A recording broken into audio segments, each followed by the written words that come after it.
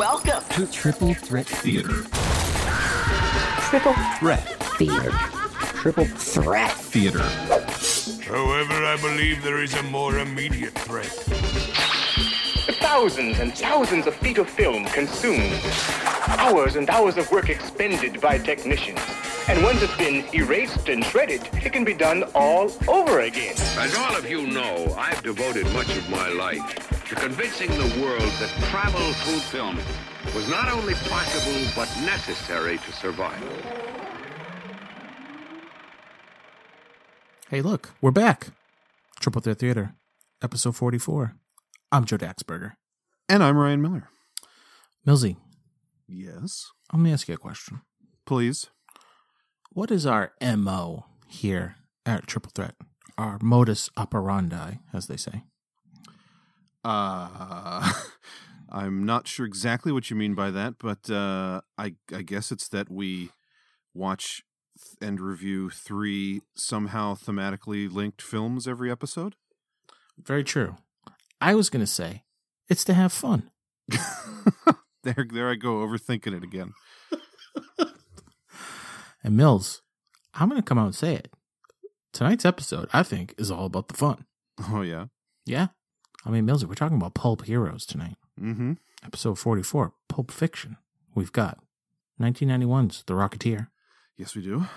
1994's The Shadow. Mm-hmm. And 1996's The Phantom. Damn straight. What a group. What a lineup. Mm-hmm. You know, it's funny. I feel like if I were the listener and I heard that title, Pulp Fiction, and I could get Quentin Tarantino out of my mind, I would almost immediately go to the 3 movies you just listed.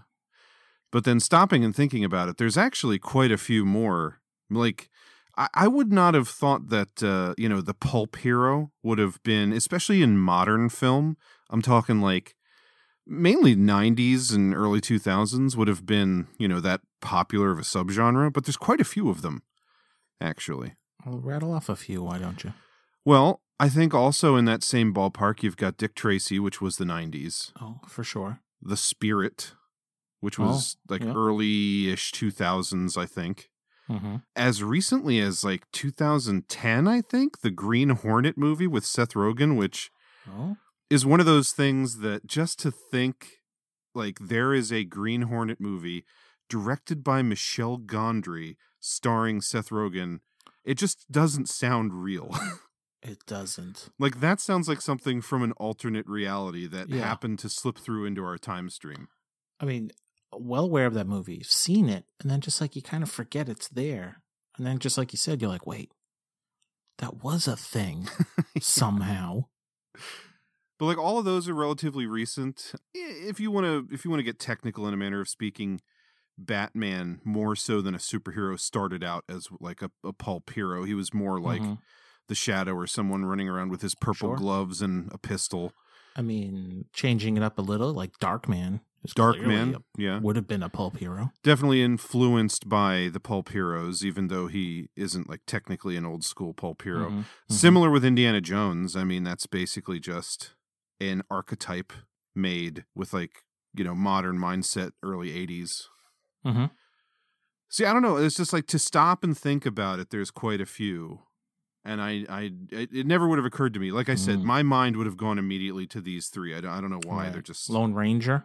There'll probably be another one. Yeah. Lone Zorro? Ranger, I think, kind of counts. And that movie didn't come out that long ago. Yeah. Zorro, the Antonio Banderas movie.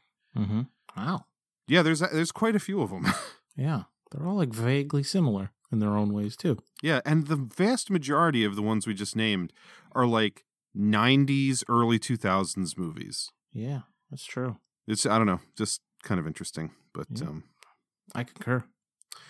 Yeah, so the 3 that we're going to be talking about, I had seen all of these before. Rocketeer, not like childhood favorite or anything, but I had definitely seen it when I was younger. And then at some point, I think in the early days of the Sidetracked podcast, I tracked down The Shadow and The Phantom as just like curiosities of like, oh, I like comic books and superheroes, and these are kind of close to that. And It had been a while since I had seen either, but I had seen all three of these before. Same for me. Seen them all. I'd say I saw each of them like back when they came out. Like I'd seen them all a long time ago. I feel like I kind of grew up on The Rocketeer. Like that was a heavy rotation movie in the Daxberger household. Mm-hmm.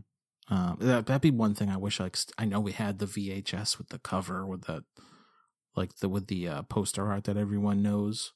The Art Deco style. Yeah, I can remember playing like the Rocketeer NES game. Oh, yeah. So I've been a fan. I mean, I've kind of always liked, me. I've always been into comics and movies, but also like cars and planes and tanks and jetpacks. Yeah, jetpacks, robots. I mean, it all plays, Mills. So I've always had some love for the Rocketeer and the Shadow too. I always thought the Shadow was cool. Phantom, not. I remember seeing it, but I remembered like next to nothing about that one. Mm-hmm. Rocketeer and the Shadow I'd seen like quite a few times. Yeah, it was a little vague. I remembered how the Phantom opened, but as we'll get into plenty of things in there I didn't remember. But always been a fan of comics, heroes, and these guys all fit right in there. So plenty of history for the kid. Yeah. I would say, personally, I think there is the Indiana Jones connection that I mentioned, but would you agree with me, just in general, or even after watching the three of these movies in such a quick succession, that the popularity and style of Tim Burton's Batman in 1989 was probably the reason that most of these movies ended up happening in the 90s? Yeah, I think I could roll with you on that. I mean, they're all that pretty makes a lot of similar. sense. With the Rocketeer being the exception here, it's primarily like, relatively wealthier, like well-to-do, like, gentlemen who have this like alternate personality this alternate persona that they fight crime under. They all feel kind of similar in that regard, but just, for sure. I mean, Batman took the world by storm back when it came out, and it feels like, Hollywood could have gone just the superhero direction in general.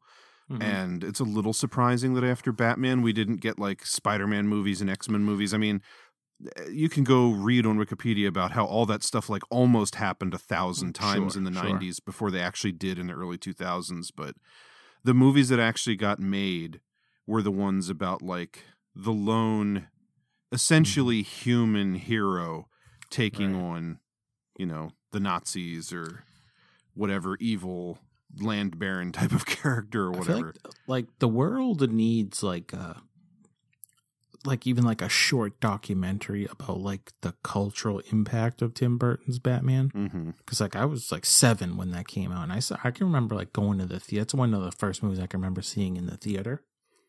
Yep. And like I think people like youngsters these days, they have no idea how big of a movie that was. Because like I can remember like seeing stuff on TV, like people getting bat symbols like cut into their hair, and there was just like the Prince music from that movie was everywhere, and like that Batman movie was a huge deal, especially like when you were young, like late 80s. Like you didn't have toys or anything like they do nowadays. Like you couldn't find like T-shirts with like superheroes on them, or bedspreads and all that stuff. Like that certainly came later, but like Batman was huge. So it actually does make a lot of sense that these three tonight, especially, were like on like after that came out. Yeah, especially the Shadow and the Phantom. To me, they just, and stylistically, especially the Shadow. Yeah, for sure. Like, I mean, he's another character kind of like Batman, who his name is the Shadow. He's in the darkness. He's not like the Phantom who runs around in the daylight with a bright purple suit riding a white horse or whatever. But yeah, which I guess actually in Batman, I mean, the Shadow was influence on Bob Kane and Bill Finger, I believe. For Batman. I mean, that wouldn't surprise me at all. Like, changes look a little, and Batman's essentially the Shadow. Yeah, so the Shadow was like a big deal before, like at the beginning for a lot of things. So then they flipped it, put a movie out in '94 with your boy Alec Baldwin. He's my boy, is he? He's the world's boy. Yeah, so I don't know. I think there's something there. Somebody has Yeah, for probably sure. written a book on it, but There's got to be something that would back up the idea that if Batman didn't come out, potentially 1 or 2 or 3 of these movies don't. So I just think it's interesting to think that, before Batman, you had, like, in somewhat recent memory, you'd had the couple Superman movies, but then Batman came along and was a different kind of superhero film that then I would have, as I said, expected it to spawn a bunch of superhero movies, but instead it spawned a bunch of these more like down-to-earth pulp hero kind of movies. right. And then once again, like, the superhero boom happens in the early 2000s, and then it feels like after that, every studio was just like, well, what can we get the rights to?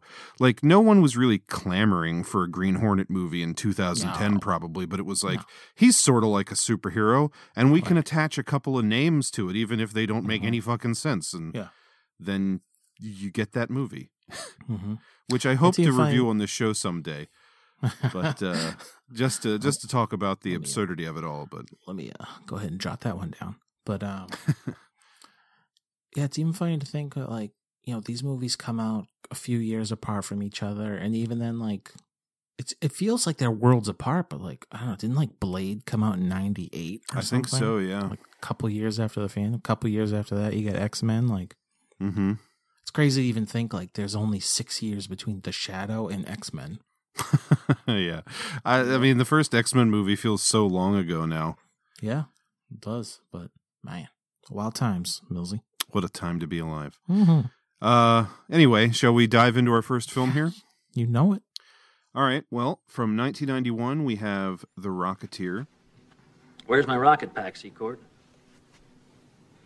You gotta let me use it one more time. I'm tired of square dancing with you, kid. I can slap you with grand theft, treason, espionage, and that's just my short list. Willie, give me the cuffs. No, look, they got my girl. Oh, God, Cliff, no. Yeah, they set up a rendezvous. They want to swap Jenny for the rocket. Look, kid, I understand how you feel, but you've got to let us handle this. I gotta go alone or they're gonna kill her. I'll give your rocket back.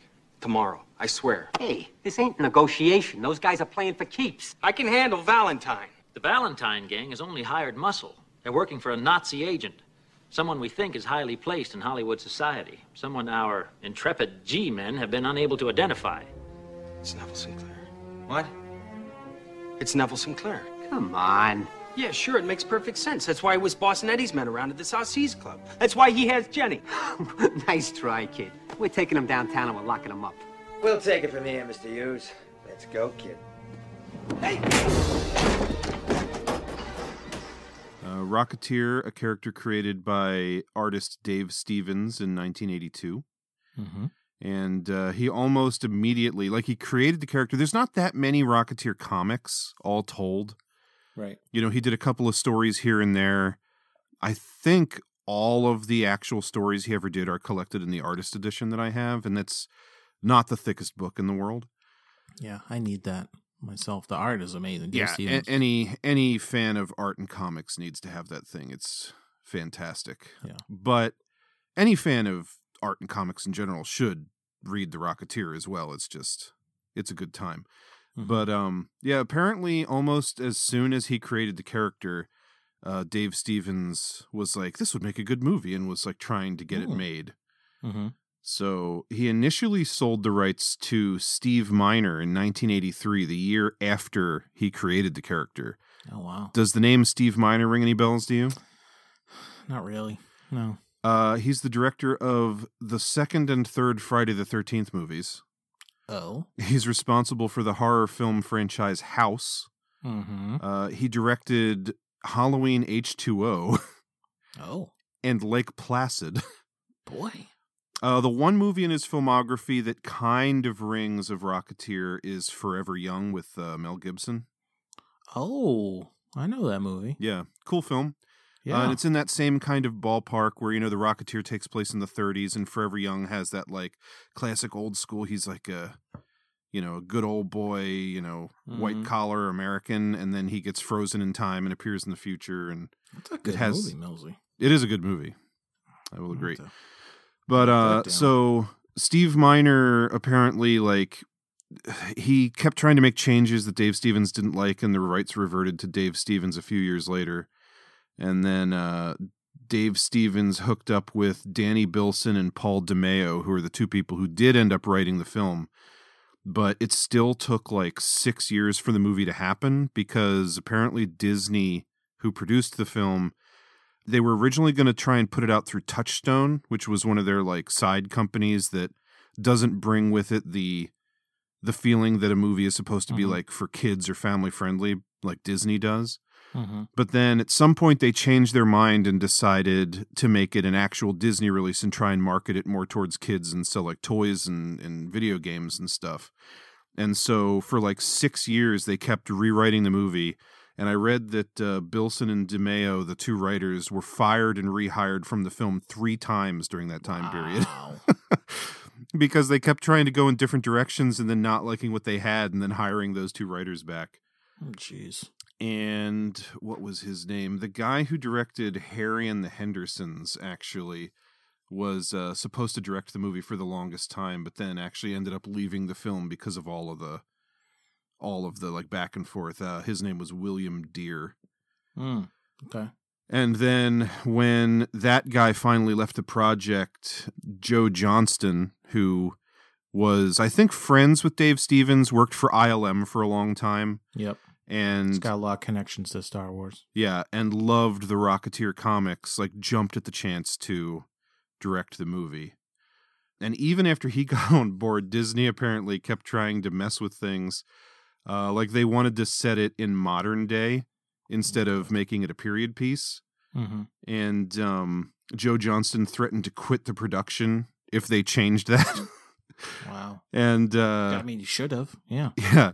And the other thing was they wanted to change the helmet design to make it look more like a NASA helmet. Jesus Christ. And that was another thing that he took him to task for and was able to save. So, I mean, I'm going to say this right now. This is just for life, Triple Threat Theater, anything.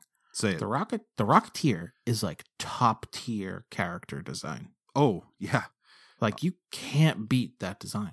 Simplicity, but with like that little bit of panache. Oh, I mean, totally. Even like, and then when you see it in the movie, just like the mix of like textures and, you know, features, it's like the execution is like perfect. Like if you're going to sit down, someone's going to like write down what the Rocketeer is. Like you're not coming up with a better design. Yeah. I've always loved the Rocketeer for that reason. Like he's just like, it's perfect. And actually, because I know like in the comic Jetpack is a lot different. Correct? Isn't it kind of like more space agey?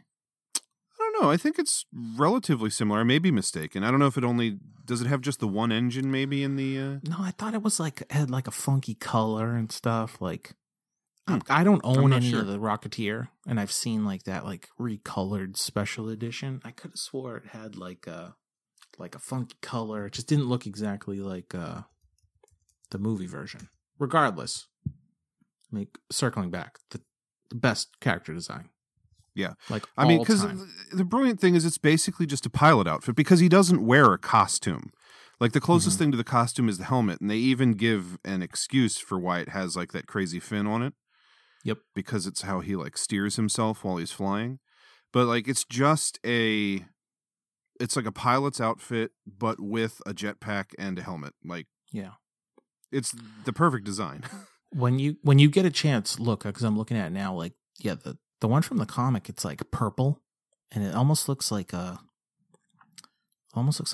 Doc Savage kind of thing, like a super like pulpy look. It looks a lot different than the movie one. So. Yeah, I mean, it's been a while since I looked at the comic, and any of the last times I did was probably the artist edition I have, which is black and white. But yeah, so the change they made was worth it, and it's like super iconic. Like if they were ever to do anything else with Rocketeer, he has to look the same. Like you nailed it. There's nothing to be done. Yeah, I couldn't agree more. But the thing is, like, I watched this movie, and you know, it has its critics and.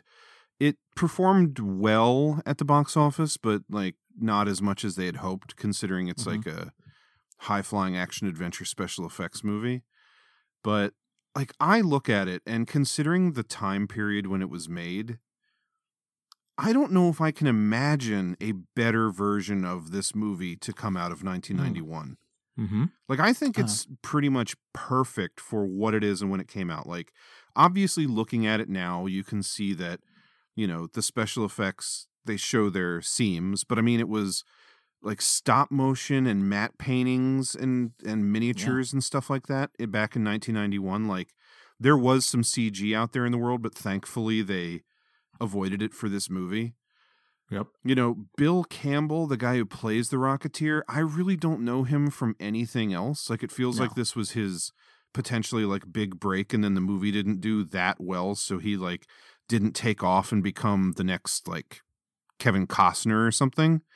But whoever the fuck he is, he's great in this role. Yeah. He looks amazing in it. Jennifer Connelly, you couldn't find a better actress in the early 90s to play that character just based on her look of Betty, who they changed the name to Jenny so as not to get sued by the estate of Betty Page. Right. The kind of villain that they had, Timothy Dalton is like the perfect person to play that. Yep. And then, you know, the movie is kind of timeless in its design, and it's like corny on purpose. I just can't I can't imagine this movie being better than this coming out in 1991. And it's just a shame that I think it's like hindsight for a lot of people. Like, I guess at the time, people wanted something more modern or whatever, and weren't like looking back at the past as like, oh, I want this kind of, you know, old timey kind of thing. But, you know, 2 years out from Batman, we're like, I want like dark. Yeah. But man, I honestly, I mean, not burying the lead here, I think this movie is like perfect. Like, I wouldn't change a thing about it. Yeah, there's nothing to change. High five, because it's. I mean, we'll just come right out with it. I mean, you touched on the actors. I mean, a great villain, a great mustached villain. You know, which there are going to be a few tonight as we talk about these movies. You know, like I said, I mean, just like for an origin story. Even like the tie to, like, you know, Howard Hughes is great. Just like how everything comes about. The stunts are good. The effects are great. You know, like you said, for what they are, with like, I guess it's just like rotoscoping or however they did it back then. So it's got that look, but it's just like, it just feels right. There's like, the music is like spot on. Like, this feels like a big Disney movie. Like it should. Yeah. I mean, it was. I mean, at the time, it was a $35 or $40 million budget movie, which for 1991 sounds like an awful lot. Yeah. There's that. I mean, I love, which was a thing I never even thought of again until I'm watching it. But like, Alan Arkin is great in this as PV. Yeah. You know, the mechanic. Like, I had to write it down because I had just like was beaming with a smile on my face, because there's one point where like, Cliff is like, "How do I look?" And he's like, "You look like a hood ornament." And he takes off. It's like there's like a boyish grin after that. I was just like, I love it. I was just like there's so many things, like when they're like, you know, I love a good training montage or like a build scene. Man, when they're going through the helmet, or like when they strap the pack to that statue and it's like it's doing circles in the cornfield. It's like, dude, I love this. Like, it's so much fun. It's like the tone is spot on. Mm-hmm. You know, it's big action. You know, I even forgot about like the scene that takes place in the restaurant. Yeah. So it's like everything doesn't have to be like high flying. Yeah, there's a lot of humor to it, where he's like riding on a ice sculpture with the jetpack and shit like that. Yeah. This, you know, like stuff like when the car dies, the truck dies, so he hops in the back and turns the you pack steer on it, I'll and push. takes off. Yeah, it's like stuff like that. Yeah. You know, it's got like the Indiana Jones like punch sounds. You know, it just like feel like, I love, like, the best part of it is that it takes place when it does. Yeah. And just like the ending in the comic, the ending takes place in a submarine, and they decided to change it to the Zeppelin, like the Nazi Zeppelin. in the night sky, which is just a brilliant choice. And it just feels so classic and cool where he's fighting Lothar, the big brute character, on top of the Zeppelin. Amazing. And speaking of that character, I mean, Lothar was like, he always stuck out in my mind just because he looks so cool. And nothing makes me happier than, like, as I've, gone through life and discovered even more like nerdy pathways through pop culture, to learn the origin of Lothar, which is obvious if you look at the guy that they based him on, is Rondo Hatton, who was a journalist turned actor back in, classic cinema days, like black and white movie era, who suffered from acromegaly, which is like a problem with your pituitary gland, which people used to think was the same thing as like gigantism, but it basically gave him like a misformed face. And I mean, if you look at pictures of him, it's almost spot on, like the makeup that they did for Lothar. And it's just cool knowing that like Dave Stevens loves all that old cool shit, like, the stuff that Indiana Jones and all was based on, like an influence on The Rocketeer was an old movie serial called Commando Cody, which is also where Commander Cody, which is the name of like a Star Wars character, came from, because George Lucas was a fan of it too. I was just gonna say that sounded familiar, but I feel like I just he's one of like the clone soldiers or something from like the prequel era. But Commando Cody was like a hero who wore a jetpack and a helmet and flew around and fought like gangsters. Only reason I know so much about him is because they covered all the episodes of that serial on Mystery Science Theater 3000. So I've seen them all with riffing by Joel and the Bots. So you'd be well versed then if it was on that show. And it's like he was influenced by all that stuff, and then on top of it, it's like Rondo Hatton, he died kind of right as he was becoming known and like headlining movies. He was the star of 2 films right at the end of his life called House of Horrors and The Brute Man, as a character called the Creeper. And it's just awesome to me that Dave Stevens like plucked him out of obscurity and was like, I'm going to base a character off of this guy. And I don't know, all that stuff is cool. And I just, what a unique look for that character of Lothar. Oh, totally. But it's like iconic. You always remember what he looks like. You got that name, like he looks like he's named Lothar. But man, and like I mentioned before, Jennifer Connelly could not have picked someone better to play like the Betty Page kind of archetype. She looks perfect for the role. She's good in the role too. They explicitly, so basically when it was going to be a Touchstone film, like I mentioned, I don't know what they were planning the rating to be, but it was going to be a little more violent and a little more risque. And so when they changed it to a Disney release and decided they were going to focus it more on kids, in the comic, the character of Betty is like a nude model, and they changed her to like a struggling actress in the movie. Right. And they also made her a little less of a damsel in distress and gave her a little bit more like personality and fight of her own, which is cool. I honestly think that the movie is probably better for the fact that they decided to go a little more wholesome and aw shucks with it. It makes it a little more timeless. I think it could have been a little tonally confused if they did try and make it. And the comic is obviously like she's the risque model in the comic, and it was all about the cheesecake art. But I think it was a smart move for the movie. They made like the changes they make, like I was saying, with the Rocket Pack and Betty to Jenny, like all that, like makes sense. It was like a good call. There's so much to love in this movie. It's packed to the gills with character actors. Like we already mentioned Alan Arkin, who was great in his role. Timothy Dalton, Terry O'Quinn from Lost plays Howard Hughes.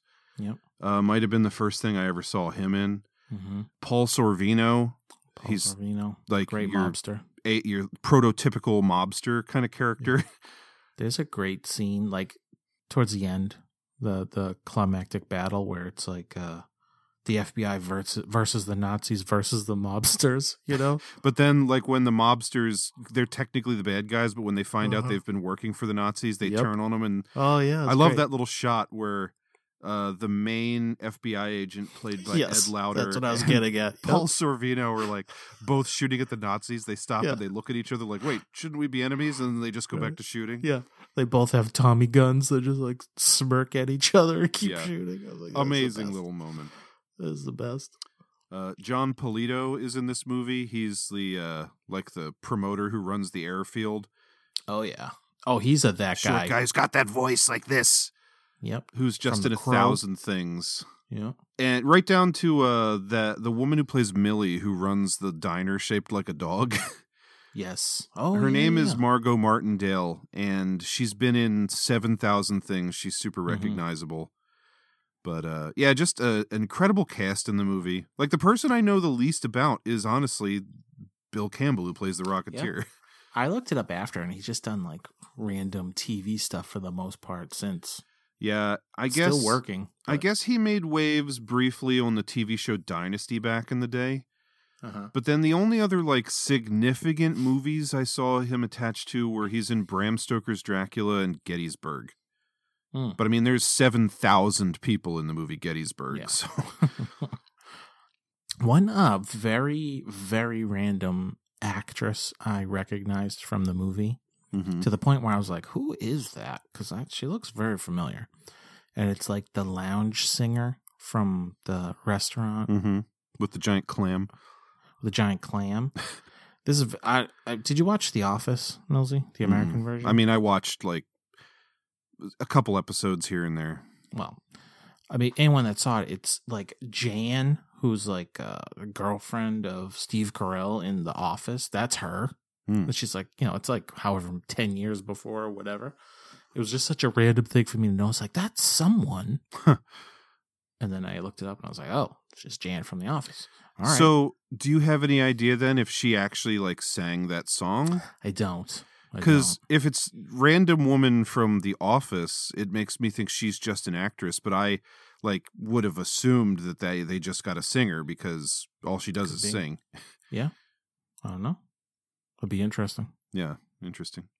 I feel like there's a theme that we could do where it's like movies that involve like gangsters and stuff that have scenes in clubs like this, where there's like the big dance floor and like the big band. Because that was in this with the giant clam, and in The Shadow there were a couple of scenes with Alec Baldwin meeting with, I think it was like his father or something.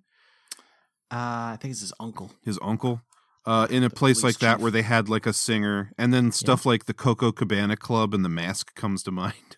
I mean, there's that. There's the opening to Temples of Doom. Oh, right. There's honestly probably a billion of them. Yeah. But, Big Trouble in Little China. It's kind of got that. Yeah. Yeah, there's a bunch. So let me write that down too. So yeah, reading about this, I guess one of the big sticking points for Disney was they wanted like a name actor to lead this movie. And like they didn't get their way because Bill Campbell wasn't that well known, but people who they asked or were considered for the role were Kevin Costner, Matthew Modine, Dennis Quaid, Kurt Russell, and Emilio Estevez. Costner, Quaid, and Russell like make a lot of sense to me. Yeah, for sure. Bill Paxton was interviewed once and said that he was, quote, really close to being cast. And they actually offered the role to Vincent D'Onofrio, who turned it down. Oh. That's kind of interesting. That's weird. And Disney's top choice for the role, I'm not sure what happened here, was Johnny Depp. Huh. But after all of these people fell through, again, Joe Johnston made like a real push for Bill Campbell and got his way. I mean, it's not like a big movie to a lot of people, but Bill Campbell is the Rocketeer. Yeah, no, I'm 100% with you. Like I said, I don't know him from Adam, basically, but he's so good in it. Like again, if the movie was more successful, I like to imagine he would have been like a bigger name that more people would know. But like, I think just based on his performance in this, it's like all I need to know that he was like perfect for the role, and Right. Could have been a bigger deal than he was. I mean, give him a star on the Hollywood Walk of Fame just for being the Rocketeer. Yeah. I mean, I would advocate for that. Mm-hmm. Dave Stevens has a cameo in the movie as the German test pilot who blows up in the old Nazi footage when he's testing like the German version of the rocket. It's a cool looking rocket too. Yeah. Oh, and one of my like favorite little things from this movie is like the Nazi rocket men propaganda cartoon. Yeah. Mm-hmm. Oh, it's the best. Yeah, that's good stuff. It's like such like an old like Fleischer like Superman cartoon. It's so perfect. Yeah, great style to it. Oh yeah. Speaking of animation, did you know that there is a current animated series based on the Rocketeer? No, sir. It is. It's on the Disney Junior channel. Debuted last year, and it's targeted at 2 to 5 year old girls. Okay. And it's about a young girl. I think she's like Cliff Secord's granddaughter or something. Mm-hmm. And she is the Rocketeer, and Bill Campbell actually does the voice of Cliff Secord in the show. Oh, yeah, that's pretty cool. Yeah. I'd watch it. It's cool that he's doing it, but at the same time, it's like, he probably wouldn't be if he had more work. Sure. But whatever. And get him all the work, I say. So when they made the film, obviously Disney was expecting it to be a big hit, which it unfortunately wasn't. Like I said earlier, budget of 35 to 40 million, only made 46.7 in the box office. Campbell and Connolly were under contract for 2 sequels, but the box office killed those chances. And then there is apparently, I sort of remember reading about this in the last couple of years. There is a sequel in the works now, like not a reboot, but a straight up sequel called The Rocketeers. Oh. Which, as recently as February 2020, there's been a new script turned into Disney. And from what I was reading, the intention is that it would be like a new movie going straight to Disney Plus. So, I mean, sign me up. Yeah, I mean, I'd be very interested to see what a modern day version of The Rocketeer would be. Right. I don't know if it would take place in the modern day. There's not a whole lot of information about it. I guess I was reading that one of the early scripts was about, because this movie takes place before World War II. One of the early scripts was about Cliff Secord getting captured by the Nazis, and then like a black female character getting the rocket pack and going to rescue him in Nazi Germany or something. Oh. I don't know if that's still the case. That's just like a version of the script, allegedly, from sometime in the past like 4 years. I mean, have no problem saying like, give me some more Rocketeer. Yeah, I mean, nothing's going to hurt this movie for me at this point. I mean, this is right. A classic. Like I said, it's perfect. I mean, yeah.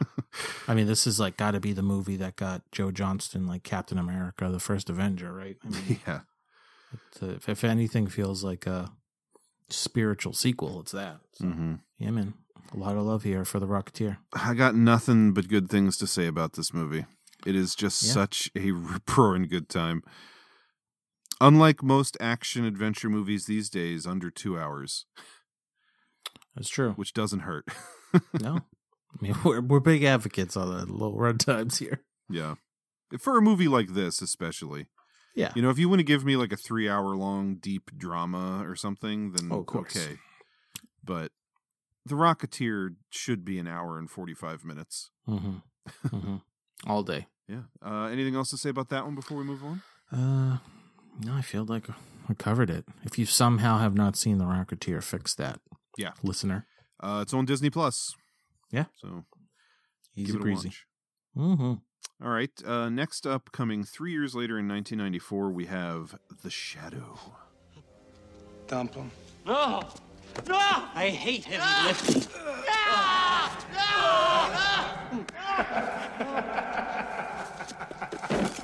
What the Christ was that? Who's there?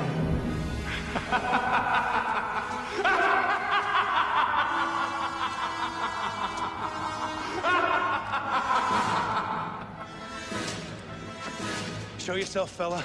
You murdered a policeman, Duke. Who said that? Duke! Who said that? Shut up! The weed of crime bears bitter fruit. I don't like this. This stinks. Let's get the hell out of here. Shut your hole, Maxie. Did you think you'd get away with it? Come on, Duke! Did you think I wouldn't know?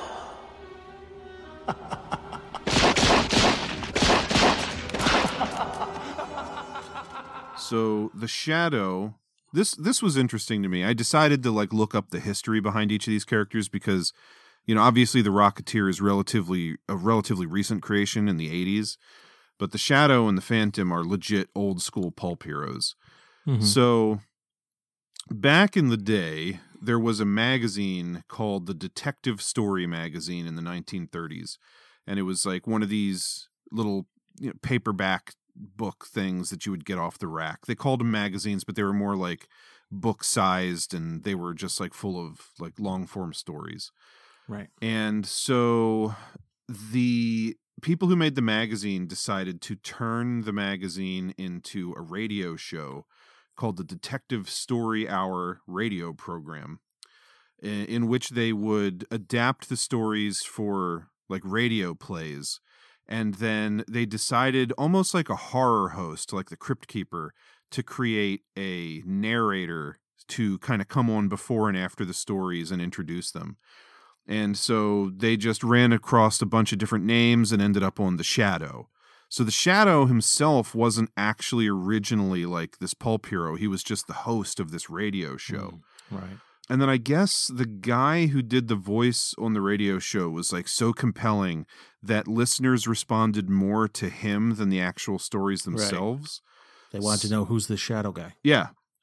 So the dude who ran the magazine, the circulation manager, William Henry Ralston, commissioned writer Walter B. Gibson to write stories about the Shadow for the magazine, which he did under the pseudonym of Maxwell Grant. People always used pen names back in the day, and I'm not 100% sure why. But so starting on April 1st, 1931, over the next 20 years, there were 325 quote-unquote novel-length stories published about the Shadow. You said 325? Yeah, 325. Shit. Of which 282 of them were written by Gibson. Wow. So the way I was reading it is these were, you know, they called them novel-length stories, and I don't know exactly how long they were, like page count-wise, but I think you'd typically in one of these books get like 3 or 4 stories. And so I don't know if they were weekly, but essentially there would be a new quote-unquote novel-length Shadow story in the first week and the third week of every month. So you'd get like 2 Shadow stories a month. Mm-hmm. And that's how fast they were cranking these things out. Damn, that's prolific. Yeah. Especially since almost 300 of them were written by the same guy over the course of 20 years. I mean, it's one of those, as we'll get into, but it's like kind of a character you can do anything with, right? Yeah.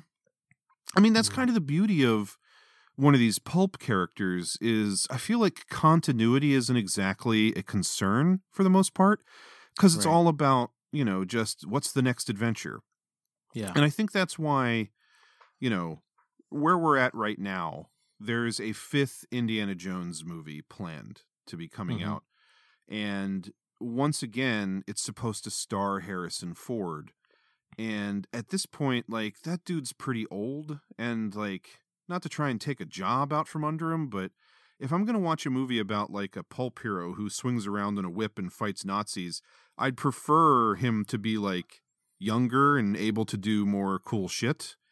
Right. Because I mean, he was already pretty old in Curse of the Crystal, or was it Curse of Kingdom of the Crystal Skull? Mm-hmm. But now it's like a decade later. And like, I think your opinion, my opinion, most people's opinion is just recast him. And it doesn't have to be like the next story in the saga, like continuity wise. That's the beauty of these things, is like, just tell a story from before Raiders of the Lost Ark. Tell a story from after Last Crusade. Tell a story from somewhere in the middle. Like, but that's the beauty of these things, is you kind of always know that the hero is going to come out on top. And it's just like, come back next time to see the next adventure of Indiana Jones or whoever. I mean, I've said it multiple times. I mean, you have. I mean, we've talked about it, but like, Indiana Jones should be like the United States version of James Bond. Yeah. Change up actors, little continuity. Yeah, very little continuity. Standalone stories. I mean, you can make them forever. Even better that they're period pieces. Mm-hmm. And the beauty of it is, like, if one of the installments comes out and it doesn't do that well and people don't like it that much, then like the next one doesn't have to really be affiliated with it at all. Like new villains, new side characters, whatever, like new story entirely. Easy decision. I mean, I'm going to see whatever Indiana Jones movie comes out. Yeah, same here. I got such love for those movies, and I won't knock anything until I see it, but like the time will come where it's like recast, put them out right. I mean, one of the biggest disservices in my eyes done in Hollywood is that they didn't put out 8 Indiana Jones movies in the 80s and 90s. Yeah. Agreed. Like there should have been one every other year for as long as they could do them, but yeah, I couldn't agree with you more. But yeah, those pulp writers back in the day knew how to do it. So, yeah. And so at some point in the 80s, I think in like the early 80s, there began to be talks about a Shadow movie. For a while, Robert Zemeckis was attached, which I think that could have been pretty cool. And then Sam Raimi, of course, because you can tell how much of a fan he is of this stuff if you watch his Spider-Man movie, or more specifically, Darkman. Sam Raimi became involved and really wanted to do the Shadow. And I guess it was early enough in his career that the powers that be like didn't trust him and didn't want to let him do it. And then he made a deal, from what I could understand, whereby he would make Darkman, and then if that movie was successful, he would get to make his Shadow movie. And I guess it just never came to pass. Huh. But I wonder how was Darkman successful? Question. I don't think it was really. I mean, it did end up getting 2 sequels, but were they even theatrical? I don't think so. Yeah. That movie's great. I mean, Darkman's great. No, I agree. But yeah, I don't think that must have been the problem. Yeah, so then Shadow finally gets made in 1994. They could have had Sam Raimi, but instead they ended up with Russell Mulcahy, who is the director of the first 2 Highlander films. Okay. A kind of exploitation horror movie from Australia called Razorback about a boar, like a killer boar. It's basically Jaws, but with a pig. Okay. Pig Jaws. I like it. Resident Evil Extinction. I have no idea which movie in the lineup that is. Yeah, no one does. Probably the 4th one or 5th one, maybe. I mean, it could be any of them. Could have been the first one for all we know. True. These horrible, horrible subtitles. Also directed The Scorpion King 2: Rise of a Warrior. Man, he's out there grinding, Millsy. He really is these days. And one of the most recent things he directed, which I think was in 2009, I only wrote down because I have seen the movie, so I have some context for it. Otherwise, I'm going to guess you've never even heard of this. It's called Give 'Em Hell, Malone. I have never heard of that. Yeah, it's actually got like a reasonable cast. It stars Tom Jane, Ving Rhames is in it. There's a couple other recognizable people in there, but it's basically like a neo-noir. And it was very low budget, and it was fucking awful, as I remember it. It's one of those movies where, being a person who in like high school became a big fan of like Guy Ritchie movies, was like really excited when I saw, there's like a noir gangster movie called Give 'Em Hell, Malone, and then it turned out to be terrible. Okay. It's like one of those movies that I think only got made because Sin City did so well. Hold on, I just gotta write this out. Give 'em hell, Malone. Okay, and I'm just giving you material here. Oh man, that's the beauty. But more importantly than Russell Mulcahy as director, this film was written by David Koepp, which any self-respecting movie fan should know that name. I certainly know the name. I want to say he was like he did like some of the early, well, not early, but it's like some of the early 2000s comic stuff. He did write Spider-Man, the first one. Okay. All right. Something. I mean, he's done a bunch of stuff. Oh, right? He's done a ton of stuff. Let me just give you some of the highlights here. He was the writer or one of the writers on Jurassic Park. Okay. The Lost World Jurassic Park. Mm-hmm. Carlito's Way. Mission Impossible. Snake Eyes. Panic Room, Secret Window, War of the Worlds, Indiana Jones and the Kingdom of the Crystal Skull, Angels and Demons, Jack Ryan Shadow Recruit, and the recent Tom Cruise Mummy movie. Oh, damn. So they're buddies. He's got quite a few Tom Cruise things there. Yeah, I mean, he's got a couple of De Palma movies in there because he did Carlito's Way and Mission Impossible. He's got a couple of Spielbergs with the Jurassic Parks. Mm-hmm. Snake Eyes is De Palma, too. He did War of the Worlds, which was a Spielberg. That was also a Tom Cruise movie. Mm-hmm. Indiana Jones, obviously. But then this one I thought was funny, is he not only wrote, but also directed the movie Premium Rush, the like bike messenger action movie with Joseph Gordon-Levitt. Wow. It's I've one of seen like that. 3 movies he's ever directed. Oh, man. That movie's something else. It really is. Wow. But All right, so those are the Cope. men who finally in 1994 gave us The Shadow. Millsy, who knows what evil lurks in the hearts of men? I'll tell you who does. The Shadow. Go ahead. The Shadow knows. Millsy, thoughts? I'm dying to know what you think of The Shadow. I think this was like the 3rd time I've seen this movie. I want to say I saw it back like around the time it came out. I used to have this on VHS, and I think this is about the 3rd time I've seen it. Every time I watch it, I have completely forgotten everything about my previous experience watching it. Yep. And I expect that'll be the same case again. I feel like, as I mentioned in our little preamble at the beginning of the show, this movie is taking a lot of cues from Tim Burton's Batman, and I am not a big fan of Tim Burton's Batman. So just like the visual style of it, I don't find super appealing, which is crazy because I love Tim Burton and like his old school style, but I feel like that came through more in Batman Returns than his original film. But anyway, that's beside the point. But, you know, this movie, unlike The Rocketeer, does suffer from some ugly early CG stuff. Yes. I'm sure every time I watch the movie, I have the same thought, that is, why the fuck is there a living dagger in this movie that's made of CG and voiced by Frank Welker? Yeah. Oh, I can remember like, this is like pre-internet, even like doing research. I don't remember why, but I can remember like being into this movie at the time and like reading about it or reading about like The Shadow. Cause even like I remembered that in the movie, his secret identity is Lamont Cranston. Mm-hmm. And such a 1930s name. Oh, totally.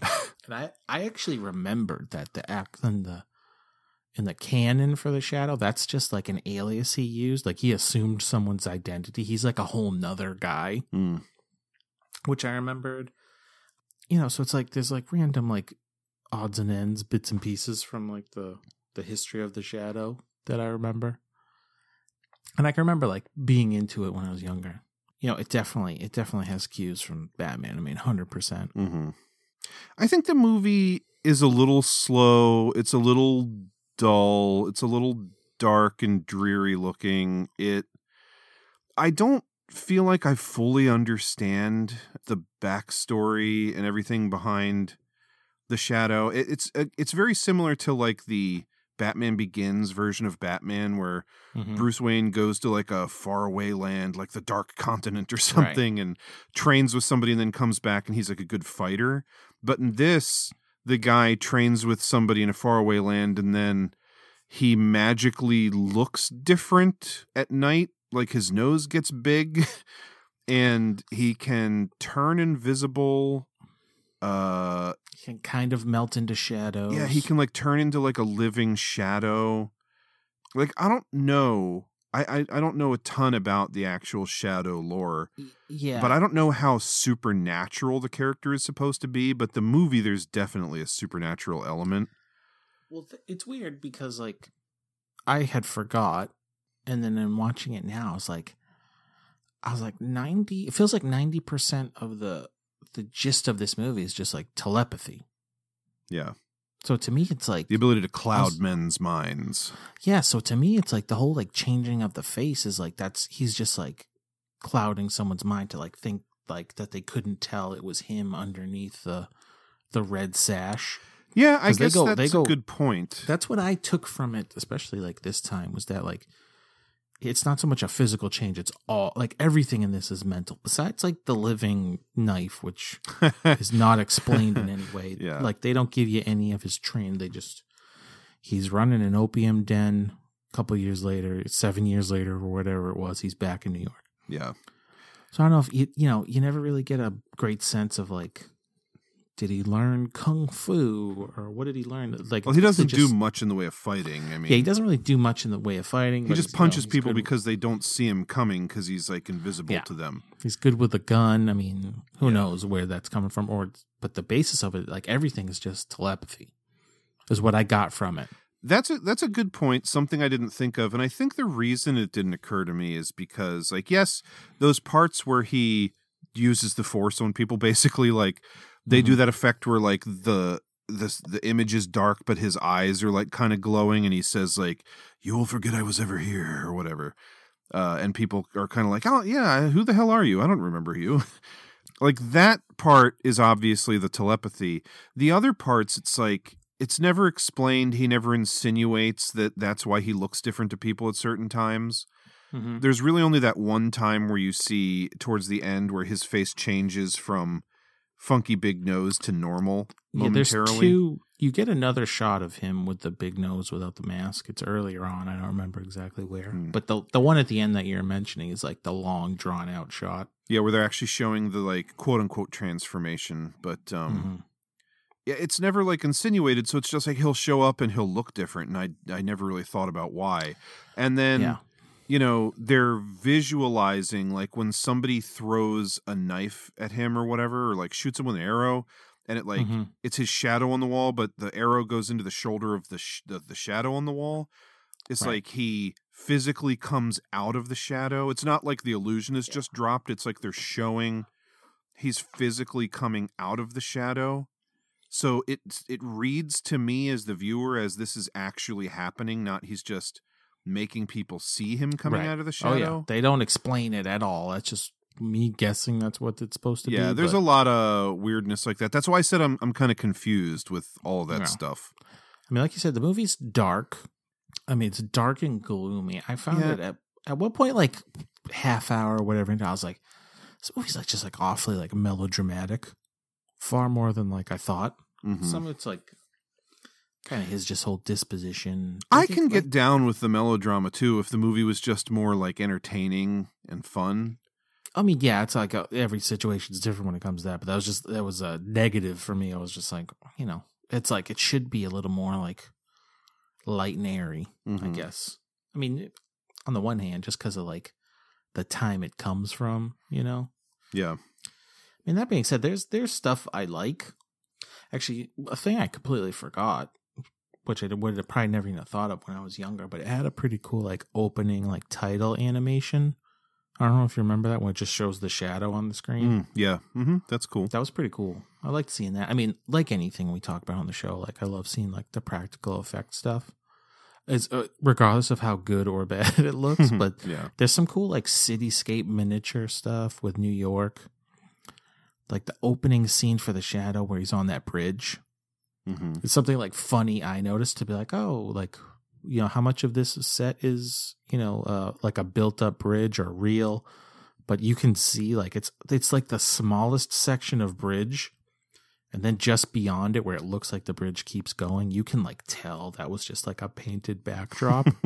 Which, you know, people will scoff at, but I was just like kind of smile like, okay, all right. There's a scene like where the big bad gets that like sailor to jump off the Empire State Building. Well, they had to build that set because they show the guy jumping off it. But when he's up there, maybe it's because I watched it in HD now, but you could see like the wrinkles on the fabric, like background that shows the cityscape, like stuff like that. I was just kind of like laughing at it. I was like, oh, this is like very 94. You know, it's got like some lousy CG, like little weird animation things. I mean, I don't think the knife looks horrible. It looks bad enough to stick out. It sticks out just for what it is and how it looks. I just don't understand why that's in the movie. Like, I wonder if that is something from one of the Shadow stories or the lore. Otherwise, it's gotta be. It makes no sense that there's like a living knife with fangs that like bites you. Because they even like they went like because I feel like the whole thing, him changing his face and like because the nose, like old Shadow artwork, like his big schnoz is very prominent. Yeah. So it almost makes me feel like that was part of why they did like. So it's like they were really going for it, like really like paying homage to like what the Shadow is. So it's like a fan of the Shadow, they probably like are into a lot or pick up on a lot more of this stuff. Mm-hmm. I mean that kind of thing. It's kind of like how make fun of it as much as you want, but in the movies, you know. When Bruce Wayne's in costume, he talks like this. Like, it's just a thing to kind of keep people from realizing who he is. And, you know, the big nose, like, I don't know if it was ever actually mentioned in the old stories of the Shadow that he physically changes his appearance, or if it's just like that's always how he was portrayed in drawings, like the big nose. Yeah, that's what I mean. Like, but then in the movie, they like do it with kind of a reason. Right. So that's what I mean. Like, exactly. Like, I'm curious. Yeah. If it is that, but again, it's just them really going for like nailing that look, like that silhouette of his face. You know, that profile shot with a giant nose. But yeah. There's a bit that's like, there's a couple things like I wrote notes to being like, this is ridiculous, but makes me smile. To like, he's got that whole like network of people that work for him. And then he's got like the mail chute system that goes all around the city. Like, you know, that was just like fun to see, even though like it's not even just like a chute that's like on the outside of buildings. Some of it's cutting through buildings here and there. It's the most intricate, convoluted, like it would never system have of like tunnels. People, you'd have to. Who's out here like drilling holes in all these buildings? Oh, I definitely thought about that too. Oh yeah, like who installed all this shit? But I mean, it could have been one of his many like friends who wear the rings.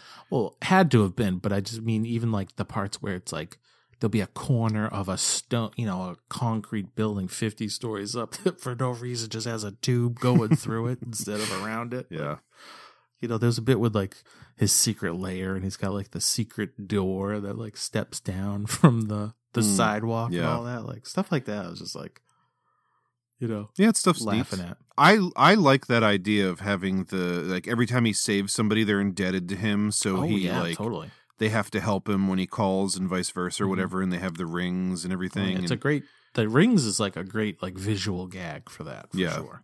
And it's funny. There's actually another pulp hero that was turned into a movie, I think in the 70s, that we didn't mention. Doc Savage has a movie called Doc Savage Man of Bronze that I've seen. Very campy and corny and kind of a 60s Batman kind of way. Okay. But there's a similar thing in that, which I assume comes from those original pulp stories, where he has a gang of like 5 middle-aged men who all have like different specialties. Like one's a scientist and one's this and one's that. And it's like they're his bumbling sidekicks who always are like arguing and following him around. And it has that same vibe of like how the Shadow has a network of people that he's like culled or whatever. Mm-hmm. Something else I think is interesting about a couple of these is like in The Phantom and in The Shadow, both movies in a very like John Constantine kind of way. They have cabbie pals who drive them around everywhere. Yes. Also reminds me of Escape from New York. Yeah, that's totally a thing. That's like another weird little, like we could almost do a trio of movies where the main character has like a cab driver buddy who's indebted to them and drives them everywhere. Super subgenre. Yeah. Yeah, I could dig it. Yeah, this is another movie that has like a great supporting cast of that guy actors, because you got Ian McKellen. Mm-hmm. You've got Tim Curry, Peter Boyle from Everybody Loves Raymond and Young Frankenstein as the cab driver. Tiny little role in the opening for James Hong. I think this is his 4th appearance on Triple Threat. Low pan, baby. Yeah. Love him. He's probably getting up there. Like, I think, you know, because we had a whole episode devoted to Al Pacino, and then Pacino was in one other movie we've watched. I think him and James Hong might be tied for most appearances on Triple Threat. I mean, it's not a thing we'd pay for, but it'd be great to like get an intern that'd be like those people that work at ESPN that just find like all those random ass facts about sports figures. Yeah, like, we need a researcher. Yeah, big time. Somebody make us up a spreadsheet of how many times people have been on the show, but right. Like I want to be able to like snap at the intern, like hey, Low Pan, what are we up to? You know? Yeah. But I mean, James Hong's just been in everything. So, and he's also like face and voice, just somebody who pops out to me every time I see him. So, oh yeah, I'll keep tabs on him at least for us. Okay, I like it. For now. This movie cost $40 million to make, and similar to The Rocketeer, only made $48 million in the box office, so it was a disappointment. Mm-hmm. I mean, I feel like this was... Someone would have made this into a franchise. Yeah, for sure. If it had done better. One of the reasons that certain people believe that the movie didn't do as well is because it had competition in The Lion King and The Mask at the time, which were both very successful and kind of left this in their dust. Huge movies, so yeah, totally. I don't know, like Alec Baldwin, we haven't really talked about him. I think he's a good choice for like a leading man in a movie like this, but I think kind of because of the way the character's written and how undeveloped he kind of feels as a character, I don't know. Mm-hmm. Baldwin, it's like he doesn't have a lot to work with. The character isn't super memorable or likable to me. No, he's kind of like aloof too. Like when he's talking with like Penelope, he's like almost kind of a goof, but then he's like the Shadow. He's like an extra like murderous bastard. But like you don't know like what's the real character. Yeah, because he starts the movie as like a fucking warlord. Yeah. He's like runs the opium dens. Yeah, like murders James Hong and his own buddy and Yeah, it's the kind of, it's like, I don't know. Again, it's very similar to Batman Begins where totally, you know, 100%. both characters were like affluent like Americans who, I think the case with the Shadow is they said that he like went away to the war and then he never came home. And I guess like the war or whatever, like World War I or something broke him. And then he just stayed behind in like some town and ran the opium trade like a fucking tyrant. Right. And then someone decided, oh no, I have to train him and send him back to America to be an Avenger of Justice. Like it's just very vague and I don't know why any of it's happening.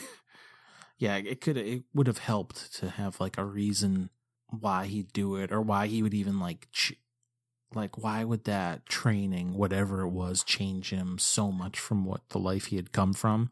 At least like Batman Begins, he's doing it. He has like the same game plan at the end. Mm-hmm. Yeah. Where this guy don't. The whole idea, I guess, is, you know, this master chooses him, trains him, and then sends him to America to be like his avenging angel or something. And then the villain, who is a descendant of Genghis Khan, is also trained in the same like mystic arts by the same person. But then he like, even though he's been trained for 7 years, just like Lamont Cranston was, the Genghis Khan guy remains evil and murders his master and then just like goes to use those powers for evil. But like the Shadow seemed pretty fucking evil, murdering people over opium before he was sent to America to be a good guy. Like, I don't know. Like, I mean, not to say like heroes can't kill because he kills plenty of people in this movie. Yeah. But yeah, it just kind of doesn't even, and then especially when he's just like Joe Average out on the street, he's like, there's just no fleshing out of the character. They needed to flesh out a character and they needed to flesh out like some kind of like backstory. Mm-hmm. You know, because even if you showed him as like a good guy that was broken in the war and then, you know, gets wrapped up in the opium trade, like, but wants to go back to the world he loves, you know, like and you something. know, if this movie was made nowadays, they probably would have had way more of that backstory, and it potentially could have hurt the movie even more because, again, this movie's under 2 hours, and I can easily imagine this being like a 2 hour and 20-minute overstuffed fucking modern day action. It'd be that, and it'd be like an hour before he's even shows up as the Shadow. Yeah, and there'd be like, you know, slow-mo speed ramping sequences of him like jumping in and out of visibility, shooting people. And right. Oh, yeah. So I don't know. I'm not the biggest fan of this movie, but I can definitely imagine like a worse version of it. It's just, as is, I think it's very middle of the road and forgettable to me. Yeah, I mean, I don't think it's that bad. I don't think it's that great. You know, there's fun for me to like. It was probably made at the right time for me to enjoy it today. Sure. Versus like 2004, where it's just like bad CGI and someone felt like, you know, they had to change the look. 'Cause I feel like the look is good. Like he looks like every picture I've ever seen of the Shadow still to this day. So just imagine if this movie hadn't been made in 94, maybe it would have been Seth Rogen as the Shadow in 2010. 100%. Which would have made just as much or little sense as the Green Hornet, but totally. You know, there's some fun, like, iconic shots of the Shadow in it. Like, there's just, like, you know, then for every one of those, then there's, for some reason, the, you know, the main villain, Shiwan Khan, he hypnotizes the entire city to hide a building, which is ludicrous. And then also the top floor of this building, he turns into, like, a spinning turntable of death. Yeah, that's weird. Like, why would you even do that?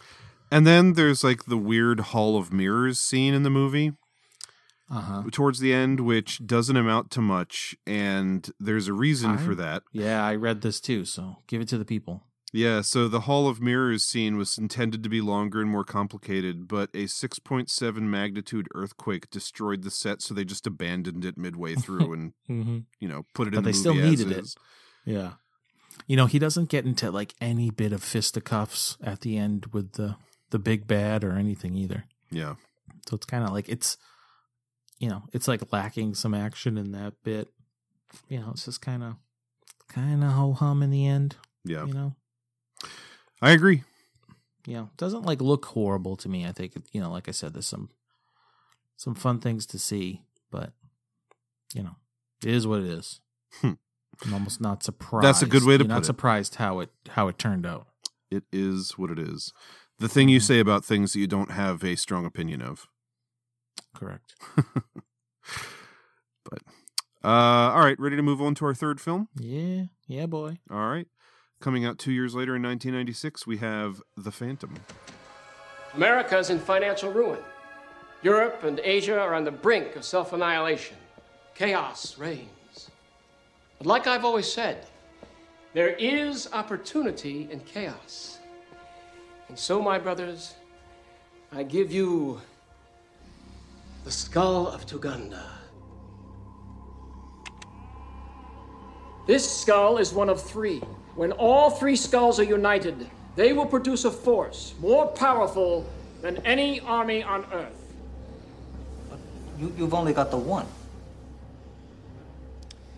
Legend has it that if the skulls are separated, two of the skulls will point the way to the third.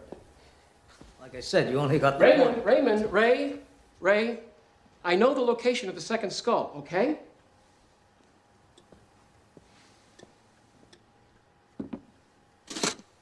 The symbol of the Sang Brotherhood. We shall succeed where they have failed. The skulls will be ours, and all of the power that comes with them.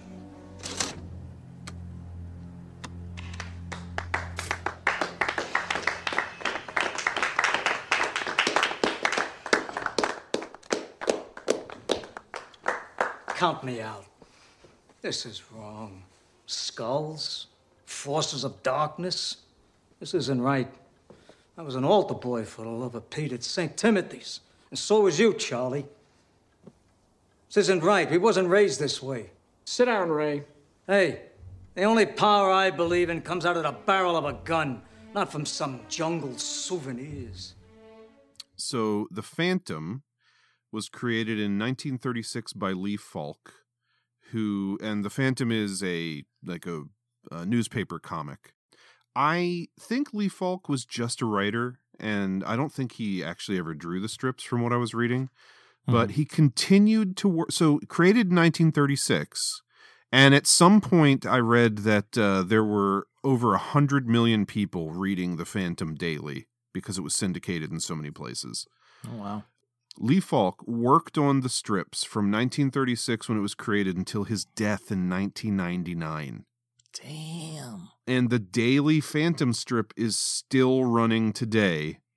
Hell yeah. And the current artist on it is a guy named Mike Manley, who is the co-creator of Darkhawk for Marvel. Dude, Mike Manley's my boy, Millsy. You know I love me some Darkhawk. He's been drawing the Phantom for like the last 3 years, I think. Oh, I didn't know that. He did a lot of Batman animation too.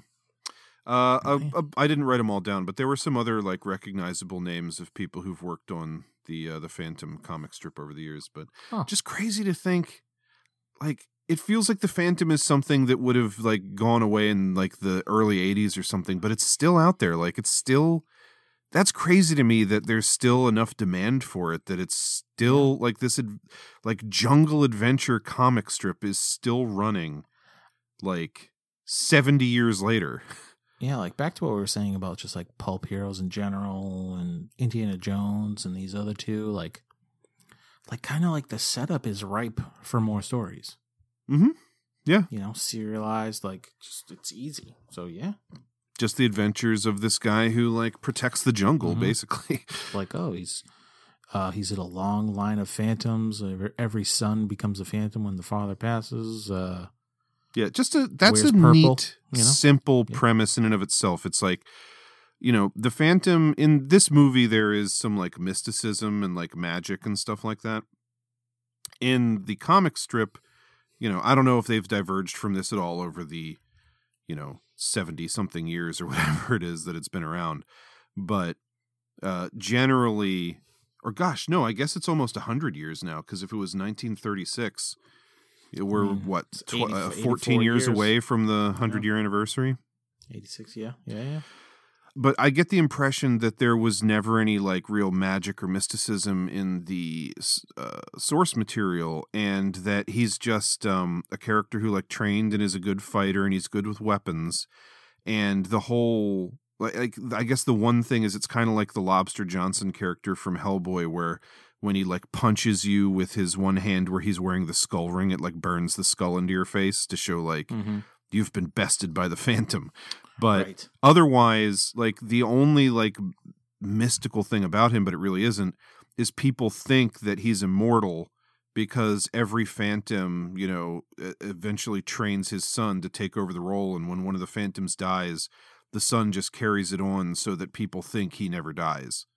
Which is, in its simplicity, is a cool premise to me. It works. I mean, in the movie, they complicate a little bit. I guess the dad is like a Force ghost, which I'm sure wasn't in the. Yeah, I don't think I strip. think it's just like I read it as like he's talking to him like in his mind almost, not like he's really there. Oh, so he's crazy. Okay. Oh.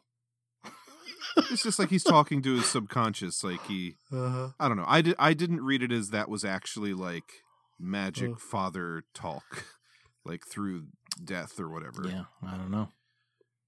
But maybe I'm wrong. Like kind of like how Dexter would talk to his father, who was played by James Remar, who's in this, on the Dexter TV show, where he would just have scenes where when he was alone, he would talk to his dad. Like I didn't ever perceive that as being like, I'm actually here speaking to you physically from beyond the grave. And I think this is a similar thing. Well, yeah, Dexter is crazy. So that one for sure. Who knows? You know, they leave it open-ended for us. It's funny, I did not think of that connection until I actually just accidentally made it, that James Remar is in both. But speaking of James Remar... connections are everywhere. Right from the beginning of this movie, it was like sticking out to me like a sore thumb that James Remar's character is this kind of like Indiana Jones, like bad guy Indiana Jones, where he's like... grave robber. Yeah, he's like going around stealing like artifacts and shit. And his name is Quill. And then the villain of this movie is named Drax. Oh, look at that. That's a weird coincidence, isn't it? It is. Guardians of the Galaxy connection. Like the whole movie, I'm thinking, please let there be someone named Gamora.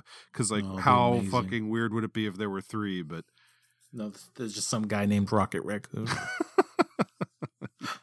Millsy, how about your boy, Treat Williams?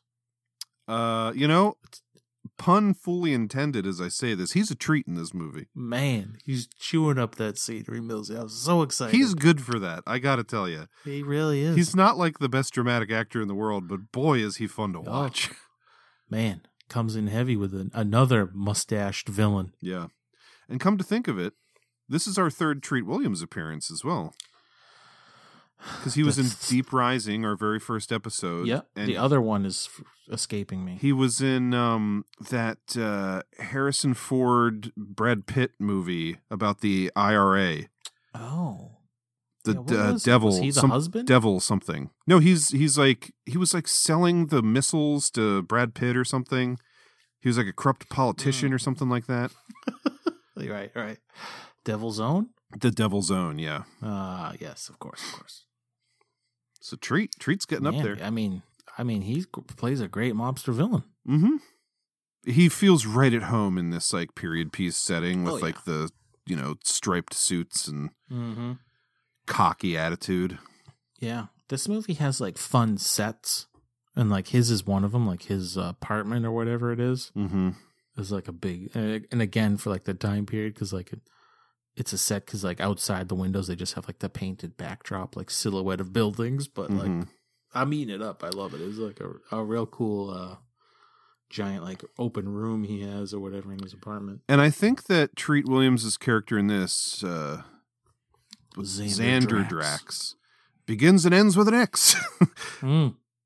I think he may be the most horrible villain in any movie we've ever covered because this man has a specially custom made microscope specifically designed to stab people's eyes out when he lures them into looking into it. How evil do you have to be to fucking have a deadly set microscope in your office? Very evil, Millsy. Fucked up. Just tell me about it. There's some fun to be had. There's actually, which I didn't recall, but I thought there was like some pretty good stunts in this. Yeah.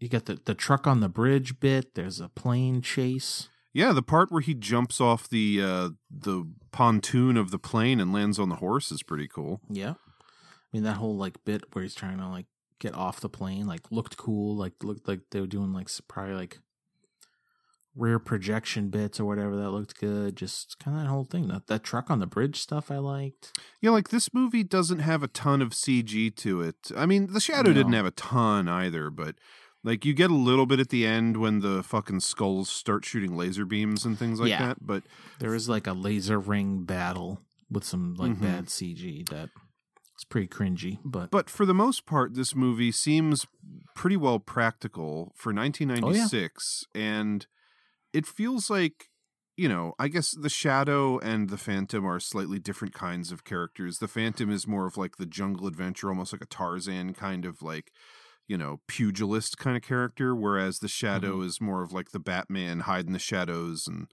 pick people off in the city.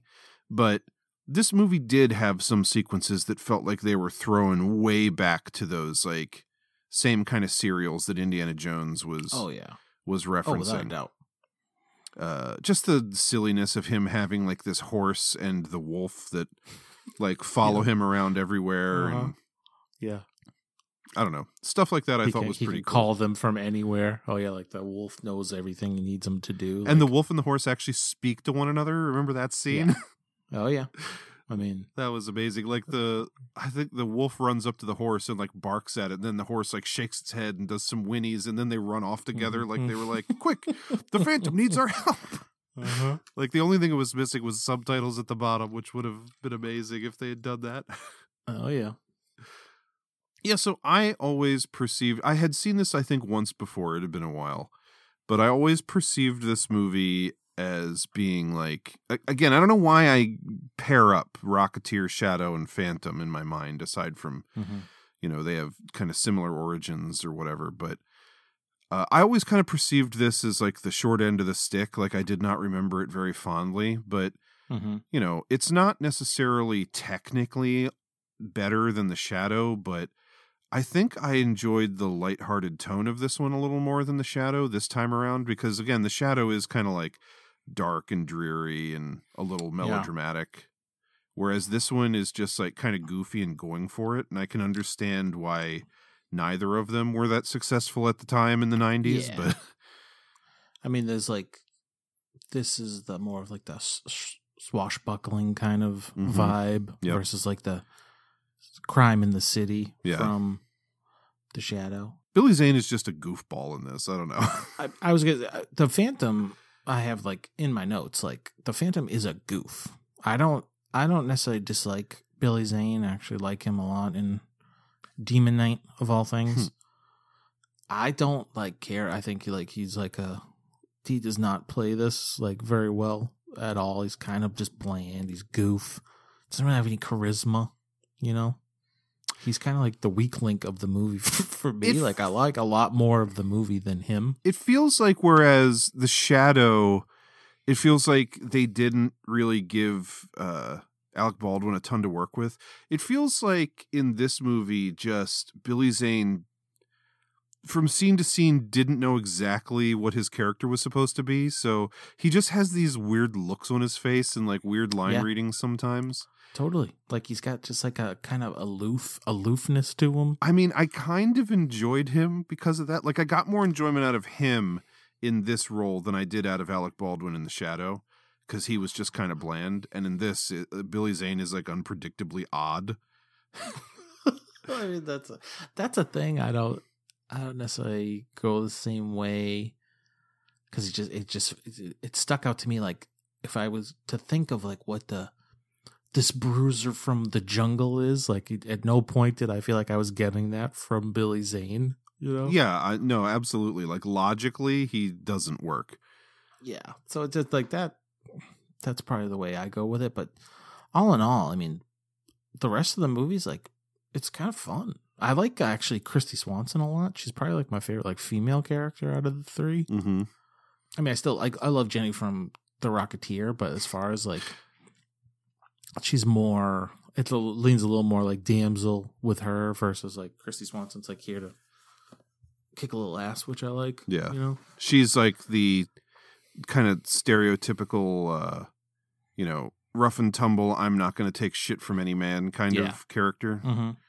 And that worked. I mean, it like played off of like the goofy Phantom. It's funny. You know? I hardly even recognized Christy Swanson. Like at first I didn't realize it was her, and it had been a while since I'd seen it, so I didn't recall. Mm-hmm. At some point I was like, oh shit, is that who I'm looking at here? And I looked it up and realized it was her. But like right from the top, like I guess I just picture her as Buffy the Vampire Slayer, which is like a very different kind of character.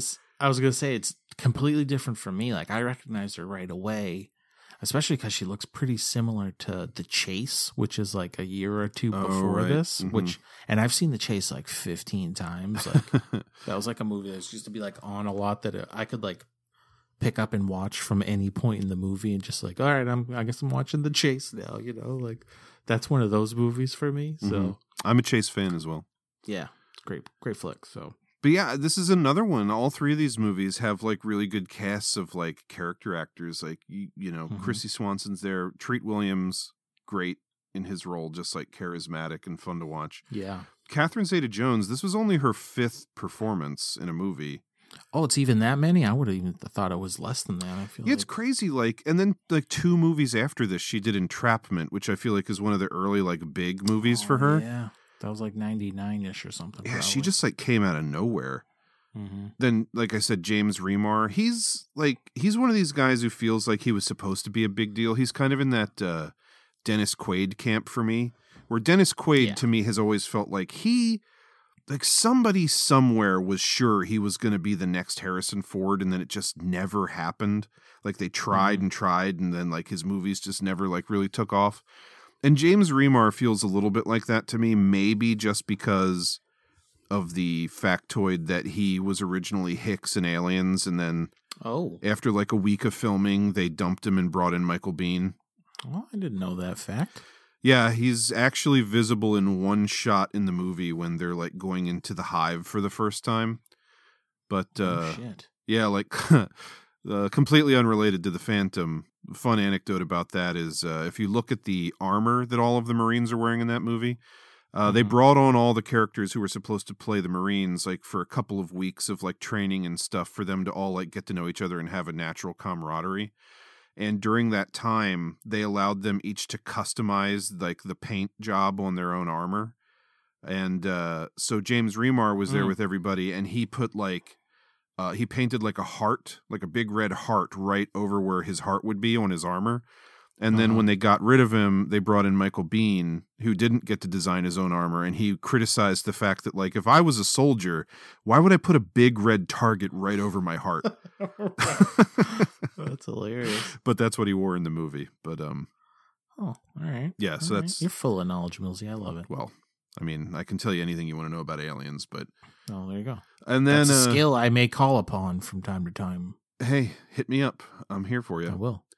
Also, Kari Hiroyuki Tagawa. Yeah. Who is in Mortal Kombat. Shang Tsung, man. Yeah, he's been in a bunch of stuff. Showdown in Little Tokyo.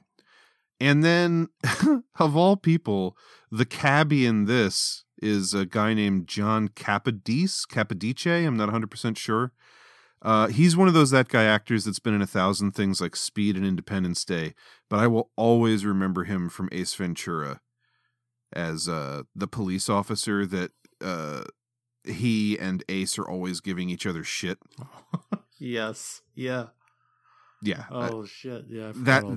His face and voice are etched into my memory from watching Ace Ventura so many times. Totally a that guy actor. Mm-hmm. Tonight, full of that guy actors. Yeah, all of these movies are just crammed full of these great character actors. Yeah, no, it's a solid cast, man. Mm-hmm. I think the weakest link for sure of this movie is that the Phantom getup. Oh yeah, the purple. I mean, I get he's got the purple spandex, and they didn't give him like the striped pants or whatever. Mm-hmm. But just like the look of that spandex, and then that it's got like the screen printed like skulls on it and stuff.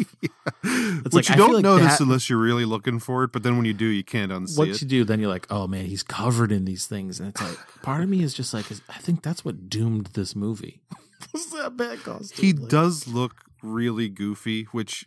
Yeah. Because this movie is so like lighthearted and earnest and his performance is so goofy, I kind of get behind how dumb he looks, but for the seriousness of trying to make like an action adventure film, like it doesn't surprise me that this only made $17 million domestically on a $45 million budget.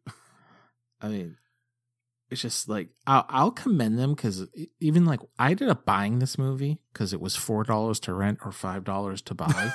Nice. So I was like, I'm just gonna buy it because even like sometimes it helps like having the movie at the ready, like when it comes to poster time and all that. So I was like, whatever, I'll just buy the Phantom. It's fine. I will commend them because like watching it in HD, like he's got like a rubber cowl that goes into the spandex. Mm-hmm. And like the color is like matched perfectly. Like it's hard, like two completely different like textiles seems like, but the color works. So I was like, okay. I mean, you know, he's got the domino mask and everything. It's just like, which is fine. Like it's almost like, God, like what else could they have done? Could it just been like a canvas suit or something? Well, see, here's the thing. I mean, having seen so many superhero movies now, there's always the question of like if you look at the Superman costume from the last couple of movies, like Man of Steel, if you like zoom in, the costume is covered with this like little pattern. Oh yeah, that just the average person would look at and be like, "What the fuck is with this pattern?" And the reason is like it having a lot of little detail like that somehow like covers up the goofiness of the fact that you're wearing a skin tight costume. Like if you look at that next to like the Christopher Reeve Superman costume, one looks like something that you bought at a costume shop, and the other one looks like something that was like professionally made in Hollywood. Right. Now the interesting thing is, I was reading that they actually designed and made a like muscle suit that was kind of like the Batman costumes, where it's like got fake muscles either molded or built into it. But Billy Zane didn't want to wear it. And so for over a year, he weight trained until his body was like in good enough shape where he didn't have to wear it, and they let him just wear the spandex. Damn. And I mean, he looks pretty good in the movie. Yeah, he doesn't look like he doesn't fit. You know, no issue there. It's really just like it's the look of that spandex with all those damn skulls, and then even part is just like, why is like the jungle hero have this screen print costume? Bright whatever, purple. You know, just, like, why was a jungle hero wear purple in the first place? But yeah, but even like the purple, I could get behind if it just like wasn't just like they didn't go for it so hard, that spandex. But it's funny, like consider talking about the purple coloring. I was actually reading, I don't remember where, but there's like another country like Thailand or something where the Phantom is like more popular there than any other place in the world. But there he's called like the Crimson Avenger or something like that. And since the comic strips are in black and white, it's like, you know, they can call him that and it doesn't matter what he looks like. But anytime there have been like books printed about the character in this country, they color him like all red. And so it was apparently a great shock to fans in this country when the movie came out and he was fucking bright purple and they just didn't understand. That's amazing. Yeah. Yeah, you mentioned the domino mask, and this is another case like Batman where, you know, these characters wear these masks, and anytime there's a close-up of their face, you can tell, oh, they just painted their eyes like black around like where the mask doesn't cover. And then there's that one shot in the movie where he like takes his mask and cowl off, and at the end, it's a little cut, and it's just like, oh, where'd the paint go around his eyes? Like, right. Oh yeah. Just a weird decision. Notorious from like Batman Returns. Yeah. The end. Oh yeah. But then speaking of the cowl, I thought this was pretty interesting. In order to get that thing to fit snugly and not look stupid, Billy Zane had to shave his head. So they filmed all of the scenes where he's not wearing the cowl and has hair, like in the first half of filming. And then they filmed all the scenes of him in full costume after he had shaved his head. Holy shit. Like, apparently he does not wear a wig throughout the movie, but he had to have his head shaved whenever he was wearing it. So, like, that scene at the end of the movie where he finally, like, you watch him take off the cowl, it is, like, it's split into two cuts. But, like, they literally filmed the part of him, like, taking the cowl off and having hair, like, months in advance of the part just before it where he's, like, reaching up and about to pull the cowl off. Jeez. Yeah. Well, I mean, it makes sense. I just thought that was interesting. Like, these days you would think that they would just, like, you know, give him a wig or something like that. But yeah. No, they went old school on this one. They sure did. Well, good for them. Yeah. And that scene's right after they end up in that crazy, like, underground lair with the Kung Fu pirates and stuff. Yeah, and which is, like, laser total, skulls. like, big, like, it felt like, I don't know, felt like, which was a cool set, like, maybe, you know, like, made me smile, but it felt like a, you know, like a Disney amusement ride or like Pirates of the Caribbean or something. I was thinking the same thing, like a live stunt show at Universal Studios or something. Oh, yeah. So yeah, there was like some fun to be had in there. There was like I don't know, there was sharks down there and stuff. Yeah. Yes, there were. They got they got Kari Hiroyuki Tagawa. The Sharks did. Yeah, I mean, Shang Tsung, baby. And then, you know, Treat Williams gets blown up by the skull rings, laser skulls. I mean, it's wild. This movie's kind of wild. It is kind of wild. So apparently, the biggest contender to play the role of the Phantom, who lost out to Billy Zane, was Bruce Campbell, which would have been pretty cool. Whoa, Elvis himself. Yeah. And there was an earlier attempt to make this movie in the late 80s, and Dolph Lundgren was apparently attached at some point to play the character, which would have been but odd. That would have been something. I mean, that pocket universe, I'd love to see Bruce Campbell in the exact same movie, but it's him instead of Billy Zane. Yeah. He would have been weird on purpose instead of by accident, I think. Yeah. Billy Zane. Weird on purpose. There's some more merch for us. And similar to The Rocketeer, Billy Zane was signed on for 2 sequels to this movie that never came to pass because of the box office failure.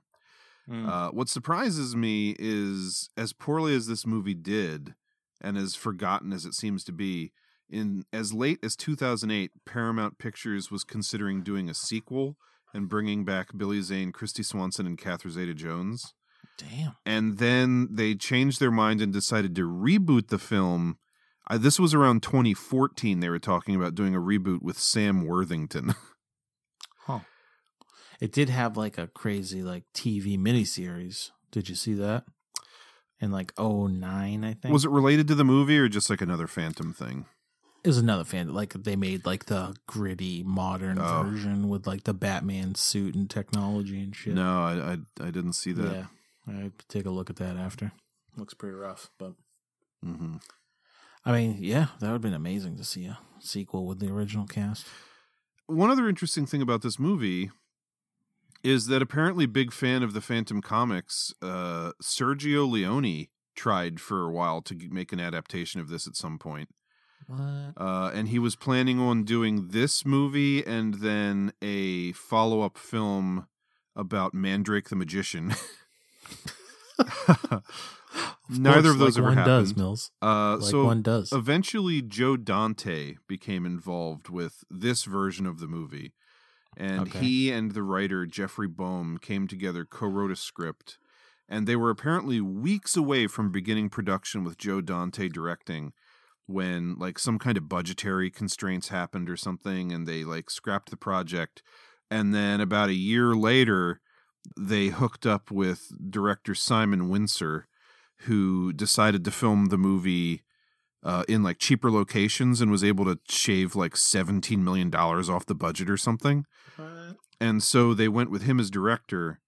But then since Joe Dante had been so involved with like the pre-production of the movie, he's still on there as a producer, like one of a bunch of producers listed on the movie, which I thought was kind of funny, even though he had very little to do with the end product. Yeah, so Simon Windsor, the director, couldn't have told you who he was, but he's directed some like recognizable things, including Quigley Down Under, Harley Davidson and the Marlboro Man, Free Willy, Lightning Jack, Operation Dumbo Drop, and Crocodile Dundee in Los Angeles, which is the third Crocodile Dundee film. Okay. And the writer Jeffrey Boehm wrote The Dead Zone, Inner Space, The Lost Boys, Indiana Jones and the Last Crusade, and the second and third Lethal Weapon films. And he was the co-creator of the Bruce Campbell show, The Adventures of Briscoe County Jr. Damn. That's cool. Some good stuff there. Yeah. All right. So there you go. I could dig it. That's about all I have for the Phantom. Mosey, I got a question. Mm-hmm. Current age, 2021 and beyond. Yes. If it was up to you mm-hmm. to like take one of these characters and like adapt them for further movies in a la the James Bond style, and you had to pick one, who's it gonna be? I mean, I'm the biggest fan of The Rocketeer. Mm-hmm. I think that The Shadow would be a pretty safe bet. Like you're saying, where you can do just like the random adventures of this person. I think Mm-hmm. the whole idea of like the jungle hero is a thing that doesn't really appeal to people anymore, like Tarzan and the Phantom. It's just kind of an old school, again, from the time period of like, you know, where we didn't have the internet and the world wasn't as connected, and you know, people in the United States would go to the theater and see the newsreels of like people like, now we're mixing with the pygmy tribes and wherever, and these wild gorillas in the dark continent and all this stuff. Like that used to like capture people's imaginations, where now you can get on a plane and go anywhere and like take fucking, you know, social media influencer Instagram photos with any fucking rare animal you want in some other country. So I don't really think the Phantom is as viable, but I think, you know, the guns a-blazing, light telepathy angle, shadow in the inner city kind of stuff could work. But personally, I'd like to see the Rocketeer sticking in a period setting myself. Yeah, I think I'd agree on all counts. I think regardless, it should be a period piece, whichever the one of them it is. I keep making this like correlation, not that they're even remotely related, but like part of the Phantom kind of makes me think of like Pirates of the Caribbean, just because of like that island setting, which I think people might be a little tired of. Yeah. And I think like something like The Shadow is like an easy sell. Rocketeer's a little harder, but is like the better property. I mean, if you were trying to update and modernize, I honestly, now that I think about it, think the Phantom kind of works the best, because the whole idea is it's like the Phantom dies and then the younger one comes along, and you could almost do like the more modern man, you know, Phantom, these like in a modern setting where it's like he's got all the skills of the old jungle warrior, but like he comes to the city and is more of like a modern young dude instead of like stuffy old adventurer or something. I mean, even saying that out loud, I feel like that's like a pitch that somebody would do at a movie studio, but I kind of hate the sound of it myself. When you look it up, that's pretty much what this like mini series was 10 years ago. So yeah, I'd still say like period piece would still feel the way to go. Yeah, I'd say if it was up to me, big budget, big action, like The Rocketeer could just be so much fun. Mm-hmm. Shadow's an easier sell. and Phantom's like a hard sell. Mm-hmm. So yeah, I think we're in agreement on that one, Chief. Yeah, seems like the logical way to go. Mm-hmm. Well, you want to talk some posters? Let's do it. I'm ready. So I was reading specifically about The Rocketeer. The poster we're going to be discussing, it looks like a teaser poster because there's not a whole lot of information on it. It doesn't have like the cast list at the bottom or anything. Right. So apparently the movie comes out 1991, doesn't do super hot here, and then it rolled out in other countries after the US. And so for like Britain and some other places, they quick decided, oh shoot, this movie's not doing super well. We need to put out like a poster with the actual actors' faces on them. So there's another poster that you can find if you Google it, where it's like, you know, kind of a montage with a big shot of Cliff Secord in the background with Timothy Dalton and Jennifer Connelly in front of him, and the Rocketeers flying in the background, and there's like a blue backdrop. But it was like too little too late, and like so they rolled that out, and that was also an official poster, but it which ain't a bad poster either. Yeah, it's plenty of people fine for what it is. It's like your standard Photoshop one, but it's not like garish like a lot of them are. Yeah. It actually reminds me a little bit of the first Iron Man movie poster. Do you remember that? Oh, 100%. Yeah. I know exactly what you're talking about. Yeah. Like they had the poster that was just successor. Iron Man, but then they had the one that was like a montage of the characters. And I feel like that's one of the last like legit kind of cool looking montage movie posters we've seen. Yeah, I agree. So yeah, this Rocketeer one that we're looking at is in the Art Deco style. They don't get much more iconic than this poster. Yeah, I mean, just in comparison, contrasting a lot of the other movie posters we've talked about on this show, this one, you know, it's unique. It would grab my eye next to all the other boring posters in like a movie theater lobby. Mm-hmm. I mean, the Rocketeer's got a great logo. Mm-hmm. It fits. I mean, this is in a movie room. If I ever had a movie theater room, this is one of the things getting hung up for sure. Yeah. I mean, it's a classic for all the right reasons. Mm-hmm.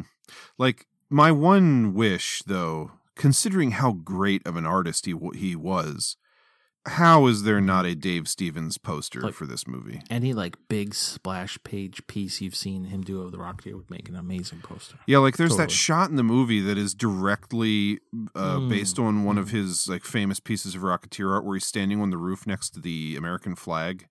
Mm-hmm. Just a shot like that, or like him and Jenny, like, but illustrated by Stevens, would have been great too. But yeah, but I mean, all things considered, getting this instead certainly works because it's just gorgeous. Yeah, it is a nice piece of art in addition to being a good advertising piece of artwork.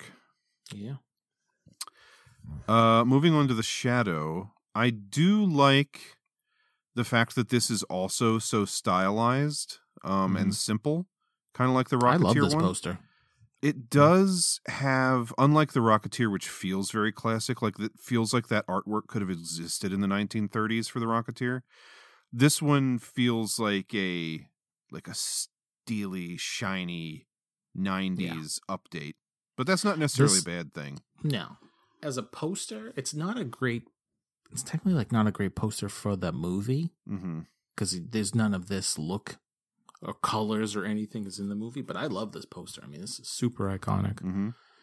It's a little like overly kind of photoshopped feeling because it's got like some like shiny edges and like that purple gradient. Well, that's what I'm saying. That's what like it's a classic feeling kind of image, but then it's just got that like mid 90s like Batman Forever kind of sheen on it. Yeah. Oh yeah. But I still love it. I mean, the colors all work. The art's great. I mean, it's a cool image. I like that it's just so blue and green. I love that fucking neon green they use. Oh yeah, big time. I mean, even just the one tagline that should be there and works. Yeah, I mean, it's the classic tagline. Yeah. Who knows what evil lurks in the hearts of men. The logo is cool looking. It's like also that like super shiny version of like the old school Shadow logo. Yeah. Yeah, no, I dig it. This is another one. I'd hang this up too. Mm-hmm. Yeah, it's very nice. I dig it. The Phantom. I mean, why this says Slam Evil? I don't know. This could have been why no one saw this movie. I mean, it's a memorable image. I see it and I'm like, oh yes, I've seen that a bunch of times before on like the backs of comic books and stuff. Oh yeah. But if you just had like the Phantom title big instead of Slam Evil, it's so much better. If they did something similar to The Shadow, but it was like just a big close up of the skull ring or something. I mean, you could do like half his face, half the skull ring. You know, I mean, I don't know. I could think of anything. Yeah. What is this pouty face that Billy Zane's doing in the background? Yeah, it's like instead of looking like cool or angry, it's like they told him, okay, just loosen all of the muscles in your face and let your jaw hang. I think that's what they told him for the whole movie then, but they're like, hey, show no emotion. Poster, movie, none of it. Okay. It's just, yeah, I don't know. It's kind of unfortunate. It's just a big fist in your face with half of Billy Zane's face. The title is so small off to the side there. So small, like it doesn't even like. It's not a great font or color choice for it. Not a great font. The color choice is horrible. Like it's got a weird like bluish gray drop shadow that like clashes so badly with the rest of it. Yeah. And then just fucking Slam Evil. Slam Evil is rough. Why? No one says that. Nothing. Like why? Yeah, I don't know what that has to do with the movie at all. They're like, oh, this movie's got to have a tagline. Slam Evil. Intern, what do you got? Slam Evil. Sold. I feel like the credits at the bottom are taking up an awful lot of room as well. Like it feels like they're a quarter of the height of the entire poster. If you look back at the Shadow, Shadow's half the size. Mm-hmm. So yeah, I'm with you on that. This one had a website. ThePhantom.com. Yes, it's bright white at the bottom there. Yeah. Huh. Man, that's Slam Evil. I think this would doom this movie. Millsy, break it down for the people, baby. Well, this particular Rocketeer poster is gonna get 5 wads of gum on the tail fin of a old timey plane. We didn't even talk about how much I love that. Every bit with the gum. Yeah, putting it over the hole in the jetpack. And I looked it up, like Beeman's is actually like lucky gum for pilots. Like, I love it. That's cool. The Shadow, I mean, I really like this one too. It's not as strong of like a poster. It's just like very appealing imagery. Mm-hmm. But, you know, I think I'll give it 4 living daggers in the chest of Genghis Khan's relative. I still can't wrap my head around what the fuck the living dagger is doing in that movie. I mean, I think they really went for it with like connections to the old. It's got to be. There's no other reason it's in there. I guess so. Not that saying it's a good idea, but that's got to be why they did it. And then, man, I don't know. I think one skull ring burn in the side of James Remar's face for the Phantom. Damn. I mean, it's like, what is redeeming about it? The logo is not interesting looking. It's too small. The actual image on the poster is pretty lame. Right down to the look on Billy Zane's fucking face. The tagline makes no goddamn sense. The whole thing is just like, it's just like a lot of shit crammed in there. It feels like too busy, even though it's so simple. Mm-hmm. Poor execution. I don't like the fact that it's so pink looking when his color is purple. That's a good point too. Yeah. Just trouble. It's a bad poster. Yeah. So that's how it's going to shake out. It ruined an entire movie. Allegedly. Oh, Millsy. Mm-hmm. I mean, I'm ready to rock. Oh yeah, I know right what I'm doing here. Yeah, I mean, there's I don't think there's any secrets here. So would you like to go first, or shall I? Sure. I mean, easy breezy, beautiful. The Rocketeer is one of the best movies we've watched for Triple Threat. Preach. I mean, it's iconic in all the right ways. Buy all day long. I have likes and dislikes about the other two. Does the fact that you actually bought the Phantom factor it all into your rating here? I mean, everything's a factor when you think about it. See, now, oddly enough, I'd buy the other two as well. I don't own any of them, but now I have, because of the show, I have the Phantom. People might call it crazy, but I'm going to borrow the Phantom and burn the Shadow. there's, again, parts I like and dislike. I think, like, ultimately there's just more fun to be had with the Phantom. I actually like the stunt. Like I said, there's like 3 like big stunt action scenes that I like where the Shadow just leaves me like scratching my head a lot, which is tough too. Cause like, I love the look of the Shadow, and in the movie, the Shadow himself looks awesome. Like that's a look and like iconic shapes I'm going to like forever. Guy with, you know, akimbo guns, the whole thing. Like that stuff I'm always going to like. And then you get this like goofiest of goofy spandex on the Phantom. But then the reverse is like, you know, the movie itself is just, there's more fun, more likely to just rewatch the Phantom. Thankfully, I bought it. So, borrow the Phantom. I'm not going to toss it in the sun, but something's got to get burned, and it's the Shadow. Wow. I thought my choice was going to be controversial, but I pretty much mimic everything you just said. Oh, look at that. The Rocketeer is, as I said earlier, and I truly believe this, for a movie of its type released in 1991, The Rocketeer is perfect. Mm-hmm. Like, you do not get a better Rocketeer movie in 1991 than the one that we actually have, which is glorious. So that's my buy. And I thought for sure after the conversation we had that you were going to side with Shadow for your borrow, but for the same exact reason, like I don't think Shadow or Phantom are great movies, but the Phantom is just way more fun to watch. Like the Shadow is the kind of movie where I felt myself like checking my phone to be like, how much longer is this thing? And the Phantom, like I would occasionally just think to myself, like, I know this is bad, but I'm enjoying it. Yeah. I mean, it's kind of, I tried not to show my hand too much because I had a feeling you were going to think that for me. Mm-hmm. But yeah, it was kind of just like I was surprised. I watched the Phantom, the Rocketeer, then the Shadow. And I was like surprised. I was like, sure. I was like, oh man, I remember how bad this Phantom looks. I was like, I'm not going to be into this at all. But then like that first scene with the truck on the bridge, and I'm like, this is kind of cool. I was like, I'm not hating this, you know? And then Christy Swanson shows up and kind of counteracts the dullness of Billy Zane. I was like this movie ain't all that bad. It's kind of fun. Yeah. Then, same thing here. Like I said earlier, I had memories of the Phantom being like the redheaded stepchild of this group. But the Shadow just failed to impress me or entertain me in any real way. I think I like the Shadow quite a bit more than you do, but ultimately, like I said, it's just the head scratching stuff. I was just like, I don't know. It feels like for an action movie, for the kind of movie it is, it needs more action than it has. Yeah. There's just like some awkwardness, you know, like the stuff I like, but then it's just lacking in other ways. It's just, which the Phantom has that too. But how'd I open this show, Millsy? We're all about the fun here, baby. Yeah, that's true.